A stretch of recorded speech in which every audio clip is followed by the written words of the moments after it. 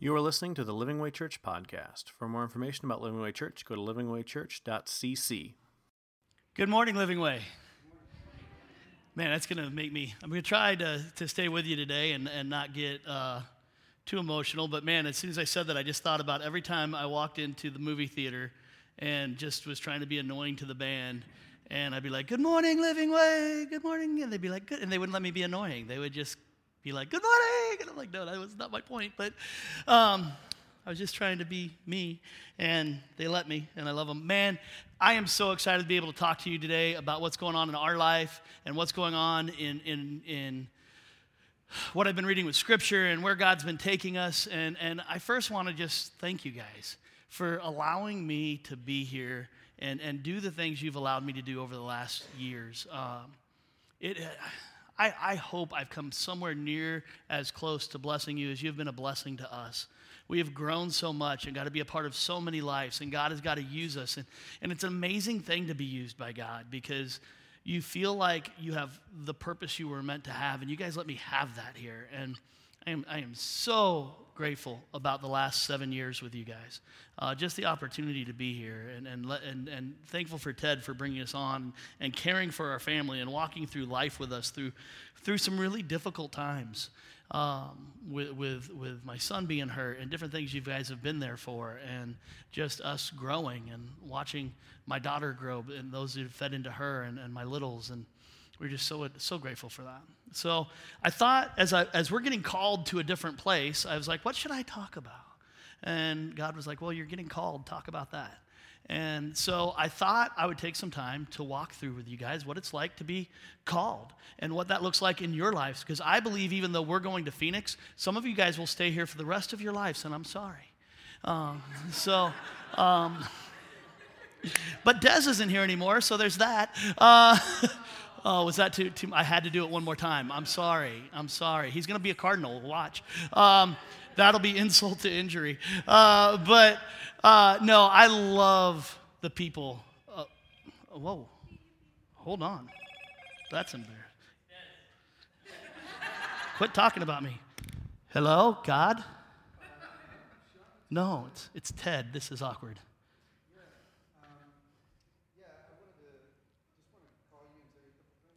Okay, a little awkward timing, but okay. No football in service, not at all. You're right. Okay.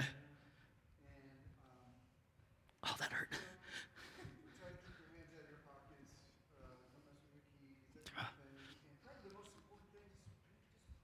Pray. I will make sure I pray. Thank you for that.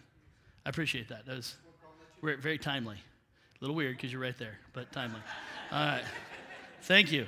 Well, now I'm going to turn this down because in the last service I forgot to turn it down and it rang again. It was my realtor. Awkward. Can't talk right now. But wouldn't it be that nice?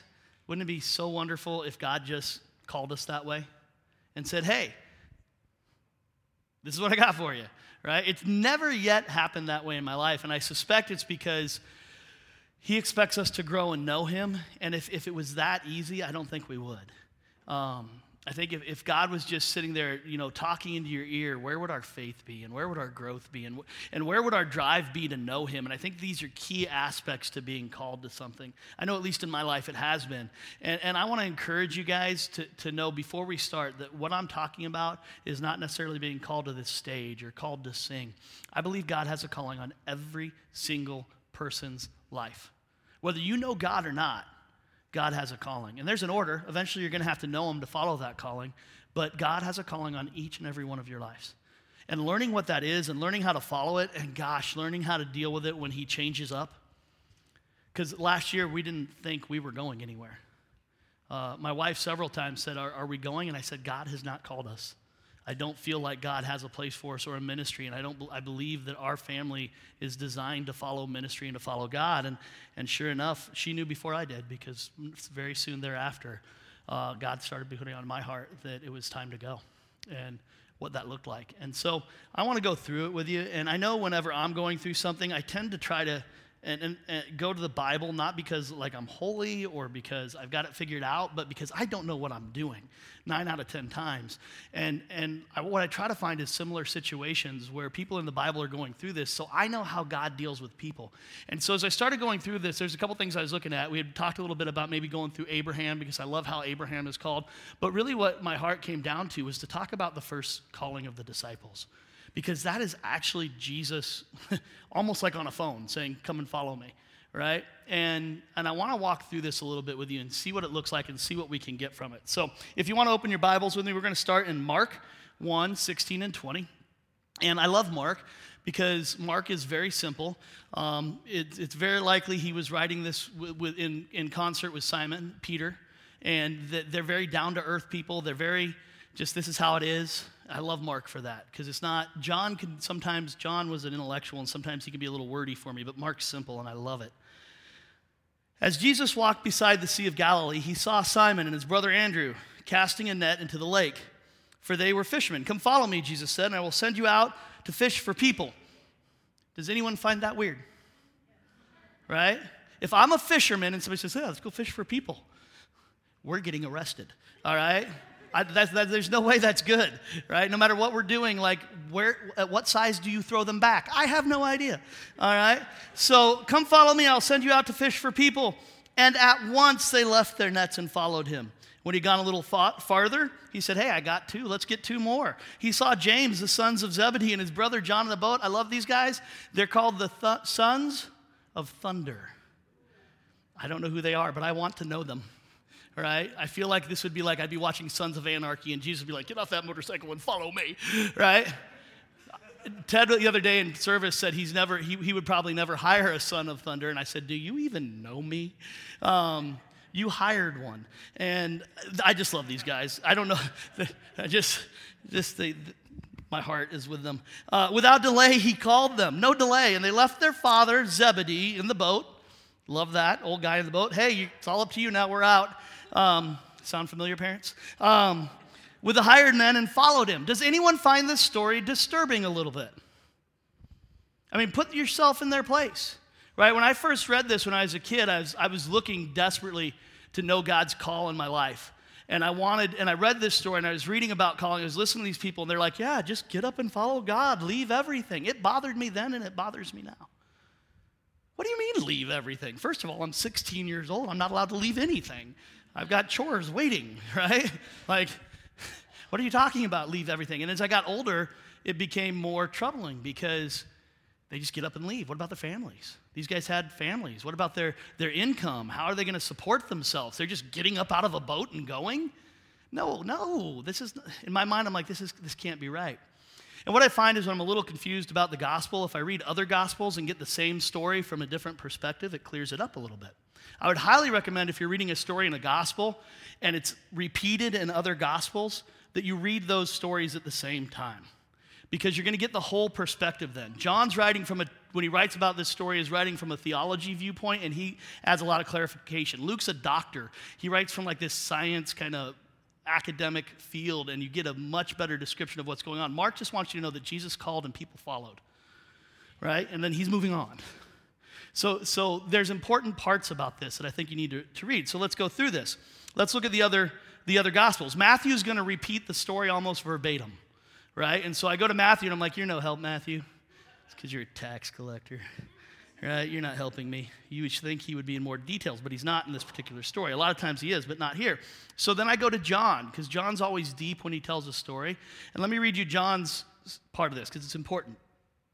The next day, John was there again with 2 of his disciples. When he saw Jesus passing by, he said, look, the Lamb of God. Now, we're talking about John the Baptist here, not John who wrote the book of John. All right? And so John, who wrote the book of John, is talking about John the Baptist, and he's walking with his disciples. He has disciples of his own that are following him. And he points out to 2 of them, he says, hey, look, that's Jesus, the one I've been talking about, the Lamb of God. These guys have been following him. They know exactly who they're talking about. And so they leave John and start following Jesus, which is because they've been waiting for this guy. So they're like, okay, John, thanks. You've taken us as far as you can take us. We're going to see what this Jesus guy is about. And they follow him. We know it's Andrew, and it's probably Philip, okay, that are these 2 that we're talking about. And so they start following Jesus, and he says, turning around, Jesus saw them following and asked, what do you want? That's encouraging.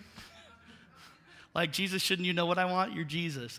But he's making them speak, and he's making them commit, and he's making them talk out loud and verify what they're doing so they know. And they said, where are you staying? And he said, come and you will see. So they went and saw where he was staying, and they spent that whole day with him. So it's like when Ted and I first met, except Ted's not Jesus, okay? And I got to know him a little bit, and I said, hey, what are you doing in your church? I'm interested in being involved in youth and doing that kind of stuff. And he said, well, we might need a youth pastor. And we spent the day talking, had lunch, and then we had several more lunches, and I came to church, and I got to know him. So what we're finding is that this story isn't as simple as it seems. Jesus didn't just walk up to him in a boat and say, hey, get him on. He already knew him. He had seen him before.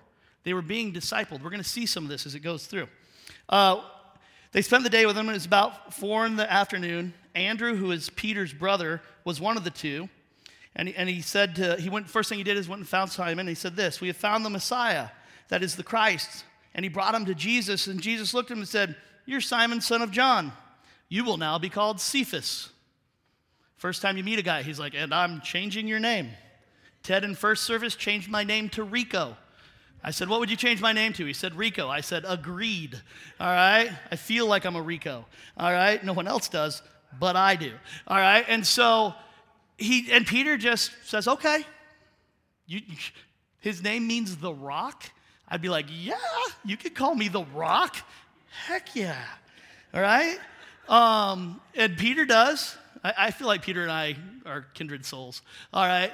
And so he does, but you got to understand, when you're renamed in like Old Testament, New Testament, that's somebody taking ownership of you. So it's like the rabbi saying, hey, I'm going to take ownership of your life, and I'm going to mentor you, and you're going to be a part of it. And Peter is all in, okay? Later, the next day, Jesus decided to leave for Galilee. Finding Philip, he said, follow me. Philip, like Andrew and Peter, was from the town of Bethsaida. Philip found Nathanael and told him, we have found the one Moses wrote about in the law, and about whom the prophets also wrote, Jesus of Nazareth, I can never say that word, the son of Joseph. Nazareth, Nathanael says, can anything good come out of there? Right? Like when my friend Dondi introduced me to Ted, and I understand that the conversation went something like this. Hey, Ted, I got a guy you need to meet, might be a youth pastor, he's from Phoenix. And Ted said, Phoenix? Psh, can anything good come out of there? And it worked out that way. I don't think that's how it went, but in my head, I'm pretty sure, right? And so Jesus sees Nathanael approach me and said, hey, here truly is an Israelite in whom there is no deceit. He greets him like he knows him. And Nathanael says, how do you even know who I am? Nathanael asked Jesus, and Jesus says, I saw you while you were still under the fig tree before Philip called you. So he's saying, I already knew what you were doing. I could see you. And Nathanael immediately switches gears and says, hey, this guy knows things he shouldn't know. This guy is being told to me from people I count on and I love. This is the Messiah. There's something that clicks when Jesus says this. For me, I'm going to lead a little more that you saw me under a tree or that you knew I was under a tree, but Nathanael, it clicks. Rabbi, you are the Son of God. You are the King of Israel, Jesus said. You believe because I told you I saw you under the fig tree, you'll see greater things than that. He then added, very truly I tell you, you will see the heaven open and the angels of God ascending and descending on the Son of Man, which is an amazing thing. It's the last we hear about Nathanael, really. We don't hear much more about Nathanael in the rest of the New Testament, but we hear him here because we get to see how God calls. Luke, if you go to Luke, Luke clarifies a little bit more. All right, we see from Luke, when we go into Luke, that Jesus has already known these guys, right? They're fishing, right? And as we read through the scripture of Luke, we find that Jesus doesn't just call them. He says, hey, you fisher guys, throw these nets out here. And they bring in this ridiculous haul of fish. It fills 2 boats. And we get a couple things out of this. I'm going to read this to you, and then we're going to move through the rest of it. One day, as Jesus was standing by the lake, I can never say that word, I don't know. Ted, you want to help me out here? No, thank you for that. The people were crowding around him. It's actually a Greek word, but it's still, I don't know what it means. Around him and listening to the word of God. It is unimportant. Let's know that. Okay, he saw at the water's edge 2 boats left there by the fishermen who were washing their nets. he got into one of the boats, the one belonging to Simon, and he says to Simon, put out into deep water and let the nets down for the catch. Simon answered, Master, we've worked hard all night. We haven't caught anything. But because you say so, I will let down the nets. When they had done so, they caught such a large number of fish that their nets began to break. So they signaled their partners in the other boat to come and help them, and they came and filled both boats so full that they began to sink. When Simon Peter saw this, he fell at Jesus' knees and said, Go away from me, Lord. I am a sinful man. For he and all his companions were astonished at the catches of fish they had taken, and so were James and John, the sons of Zebedee, Simon's partners. Then Jesus said to Simon, Don't be afraid. From now on you will fish for people. So they pulled their boats up at shore, left everything, and followed him. Okay, I love the story of Luke because it tells us so many things about how we're called. It adds to the story in some really, really, really important ways. Okay, the first point I want to make to you is that when you're called, there's a progression. There are times miraculously when God will come in and say, hey, I'm going to miraculously do something, but most of the time God works within an order. And there's a progression, and there was a progression here. John the Baptist had disciples. He was teaching them about Jesus. When Jesus came on the scene, they got to know him. And we know this just because of the familiarity of Luke. You don't just step into somebody's boat and be like, take me, right? And then command them in how to fish. Hey, fish this way. There had to be some kind of relationship there, and we start to understand there was. But more importantly, when Peter sees Jesus do something that he's never seen before, he immediately is confronted with the fact that this is real. This is what he's been hanging out with this guy and what he's been hearing from his brother and what he's heard from John the Baptist leading up to this has been sinking in, and it's been sitting there. We're going to talk about what that does when the word of God sinks in and you start hearing it. And when he sees this, he knows it's real. And from that moment, his calling is easy to follow because he's been following Jesus. He knows him. It's a progression. They've heard of Jesus. They've known Jesus. This is not some random guy that just gets in a boat and says, follow me, though God could work that way if he wants to. But he doesn't here. He's known them. He's gotten to know them. They've been getting to know him. They've been being discipled, first by John the Baptist and now a little bit by Jesus. Before he calls them, they've been kind of hanging out a little bit. They're familiar. Are you seeing a common theme in calling from these stories? Like, if you don't know Jesus, you're not going to know your calling. If you're not being discipled, if you're not growing, your calling is never going to be clear. My calling gets muddled when I stop following Jesus. When I stop getting to know him, my calling becomes less clear. I know what I'm supposed to do, but I don't always know how I'm supposed to do it. I know what I'm talented in, what I'm gifted in, but I don't always know the right way to apply that unless I'm steeped in Jesus. They're called full-time. Not everybody is, but these guys are, right?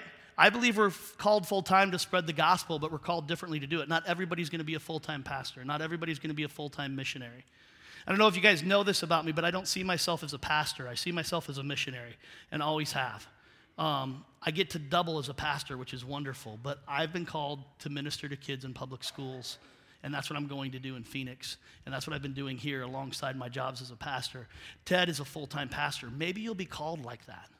I know for a lot of the YWAM kids, you guys are called, a lot of you, to full-time missions right now, and that's an amazing call. But not all of us are, okay? And I want to keep this in perspective. They still owned their fishing business. They didn't just walk away. Did you notice that they had partners on that boat? Did you notice that they caught a lot of fish? It's not like, hey, we caught a lot of fish. Cool. Let's just leave them and go. Do you realize that's probably what financed their ministry to go? Those fish, those 2 boatloads of fish probably took care of their families. The families probably handed off to partners this fishing business. It didn't go away, and the reason we know it didn't go away is if you go to John 21, what are Peter and all the disciples doing? Well, they're waiting to figure out what to do now that Jesus is gone. They're fishing. You just don't go get in a boat and fish, right? They've had this boat. They've still had this business. Some of us are going to be called to work with Jesus and be called to things and still do our normal business and our normal work. The father of Zebedee gets left. He doesn't get called. The partners don't get called. This is important because sometimes your calling is not to go to Zimbabwe. I just love that country's name, okay? It's not necessarily to go into the public schools. It's not necessarily to stand up here and preach. Maybe you're one of the people that's called to support those people, which is equally important. I can't do the things I do without your support. I can't go and be a missionary to public schools without a place to bring kids that they're going to be loved. I can't do that. People can't go to Honduras and to India and to Haiti, there it is, all right, without your guys' support. Prayer and money, those things are equally important. Do you realize that every person that we serve in Haiti, if you supported the missionaries that going there, you were just as big a part of God's plan as the people that actually went? That's how some of us get to participate. So let's understand ancient fishing a little bit, because it helps us with this fishing analogy. First of all, it's not a fishing line, okay? You don't see them out there like with the big line, pulling in the, swordfish. I don't even know if there's swordfish in the Mediterranean, all right? They're actually throwing net fishing out. Have any of you guys ever gone net fishing? Really? Nobody's ever said that. I don't know what to do with that. I was expecting everybody to say no. That's amazing. I've never had anybody that's done that before. I just expect the no. Okay, I'm going to have to adjust a little bit. So for the rest of you, it's net fishing. So what they do is they throw these big nets out there, and they just pull them back in, and they throw these big nets out. Sometimes it's from a boat. A lot of times it's from shore. And they throw these nets out there, and 9 out of 10 times when they pull them back, there's nothing in them, right? It's hard work. But think of what God's telling them. Hey, this is not going to be individual. It's not going to be, hey, throw it in and reel one in at a time. You're going to be throwing the net of the gospel out there. And a lot of times, it'll come back in, and there won't be anything in it. And it's disappointing, and it's hard. But you have to throw it out again, because there's people out there that need to be caught in the gospel. It's going to be hard. Net fishing is really hard work. And so I think when Jesus is calling them, he's being specific. Your job's not going to change that much. It's going to be hard. You're going to have a lot of times when you're disappointed because you don't catch anything. And he's preparing them for this. I think God, when he calls us, prepares us for the hard parts as well.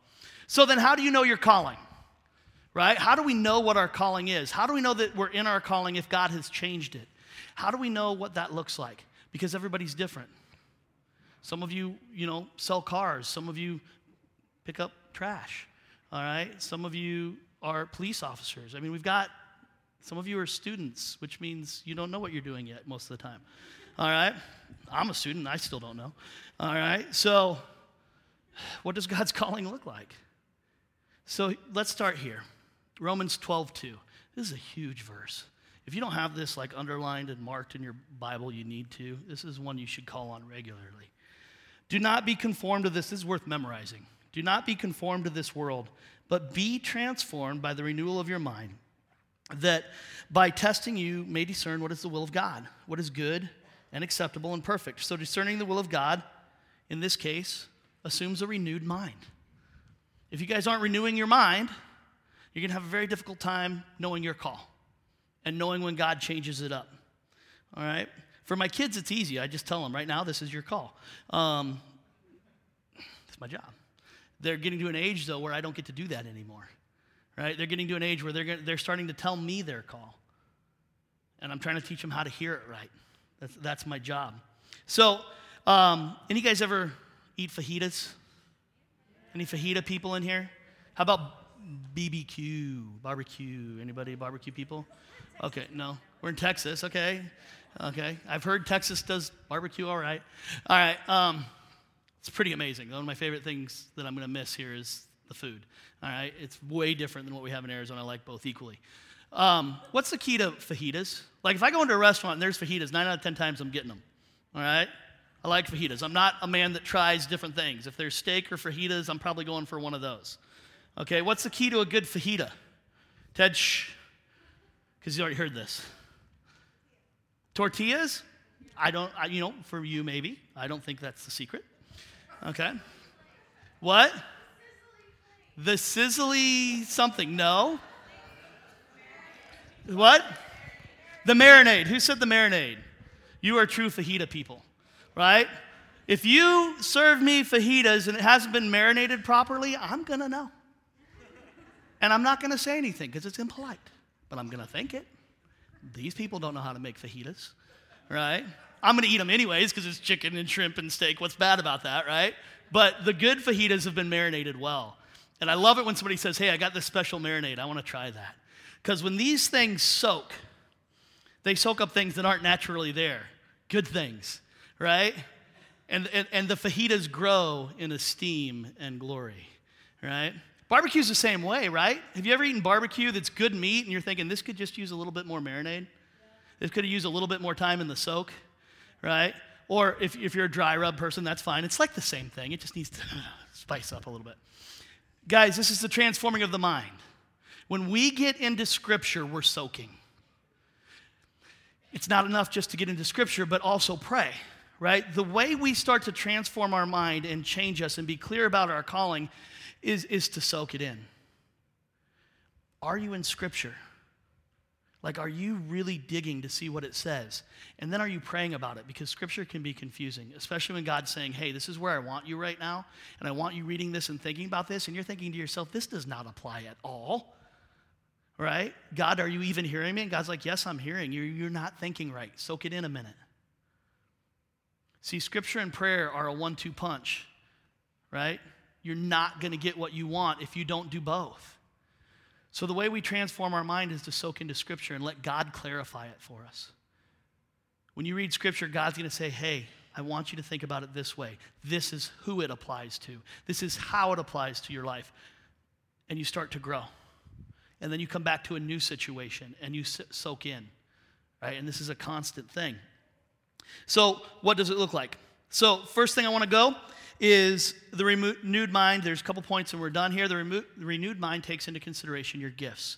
As you start to soak in God and soak in the Scripture and soak in and pray, God's going to reveal to you, if you don't already know, your gifting, your sets of what you're good at. For some of you, it will be teaching.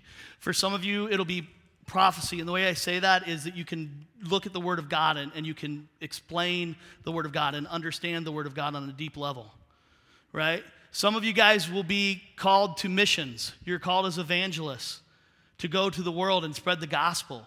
You all have different callings and gifts, and those are going to become apparent and clear, and you're going to work on developing those. The renewed mind can see that, and it's important that you're looking at your gifting, because whatever your gifting is, that is where you're going to be satisfied. And if you're not gifted in an area, I'm going to tell you how you know that in a minute, all right? The renewed mind takes seriously the needs in this world and connects them to a heart broken by God. Okay? One of the things I love to talk about to people is your son E, right? I loved watching him go to India and prepare for that, because for the first time in his life, I think his heart was broken for a people group.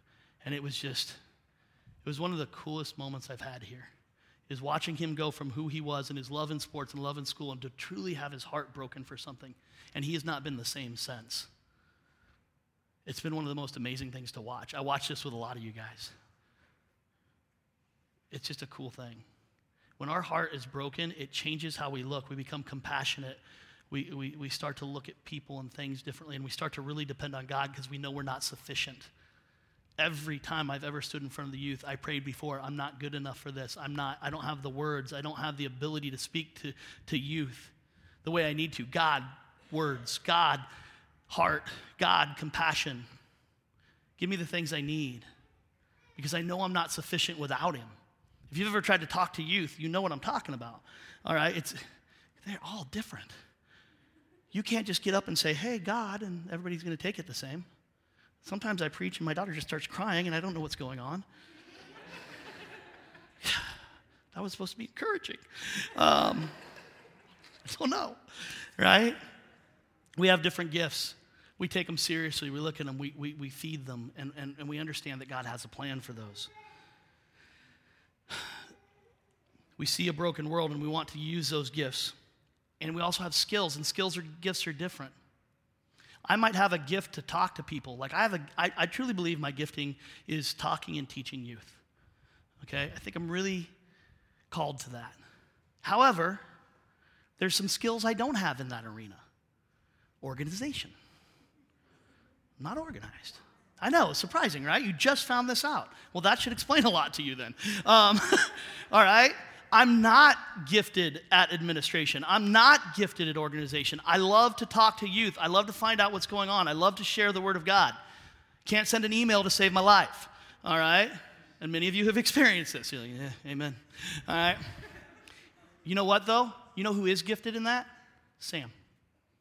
And one of the things I've been so grateful for, Sam and Stephanie stepping alongside of me for many of my years here, is pushing me to be better at it and picking up my slack when I just can't even communicate what I'm doing and stepping in. And I'm so glad they're here because they are so good at that. And they're going to fix some things in the youth that I was never equipped to fix. And so it's not just knowing your skills, it's combining with other people who have different skills and ministering and letting God speak to that. And man, does that humble you. The best leaders are humble leaders, and I struggle with that sometimes. But God uses stuff like that to remind me, I cannot do this by myself. I am not competent without him and without others. And so by knowing your skills and knowing your limitations, God keeps you humble. It's not God saying you're not good enough. It's God saying you're not in this alone. That's the renewed mind. You're going to find this work desirable. You're going to like it. Whatever God has for you, whatever he's calling you to, you're going to find it desirable. You're going to enjoy it.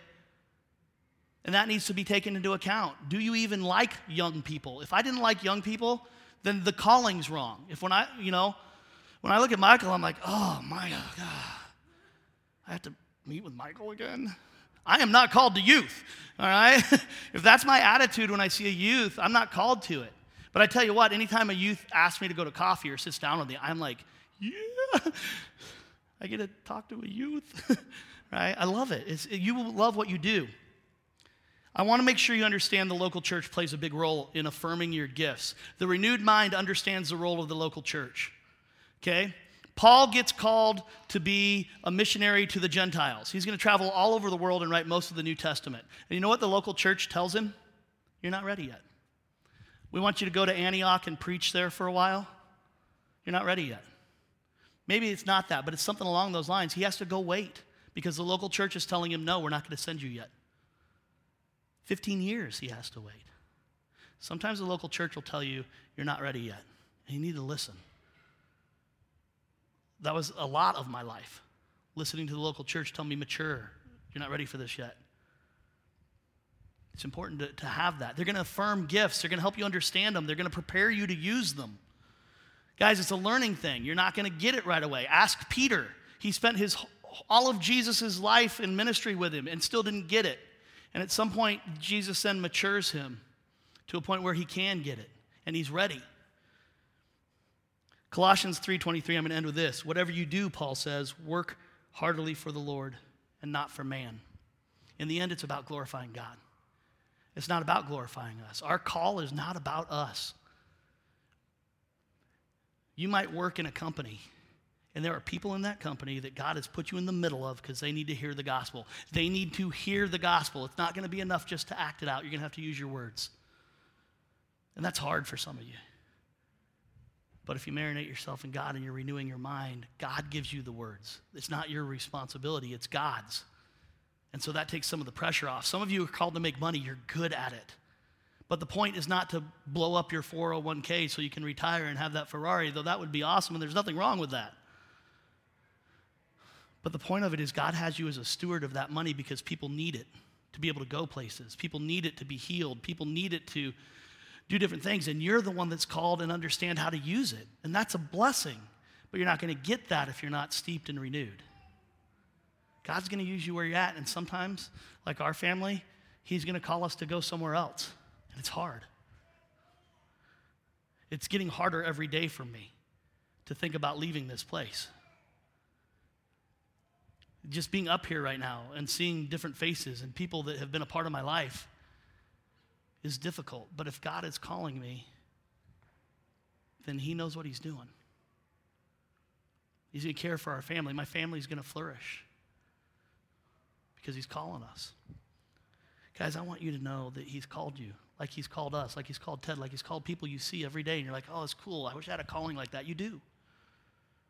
You absolutely do. I'm going to encourage you to get in Scripture this week. Just marinate. Pray about it. God, why you got me here? What are you doing with me? Several times this week, get in that word because God will reveal how he's using you. I promise you. That's how he works. My prayer is that God does amazing things with you. As we go, I'm going to be watching closely because you are family. And just like I've watched family in Arizona grow and go into ministry, I'm hoping I get to watch that.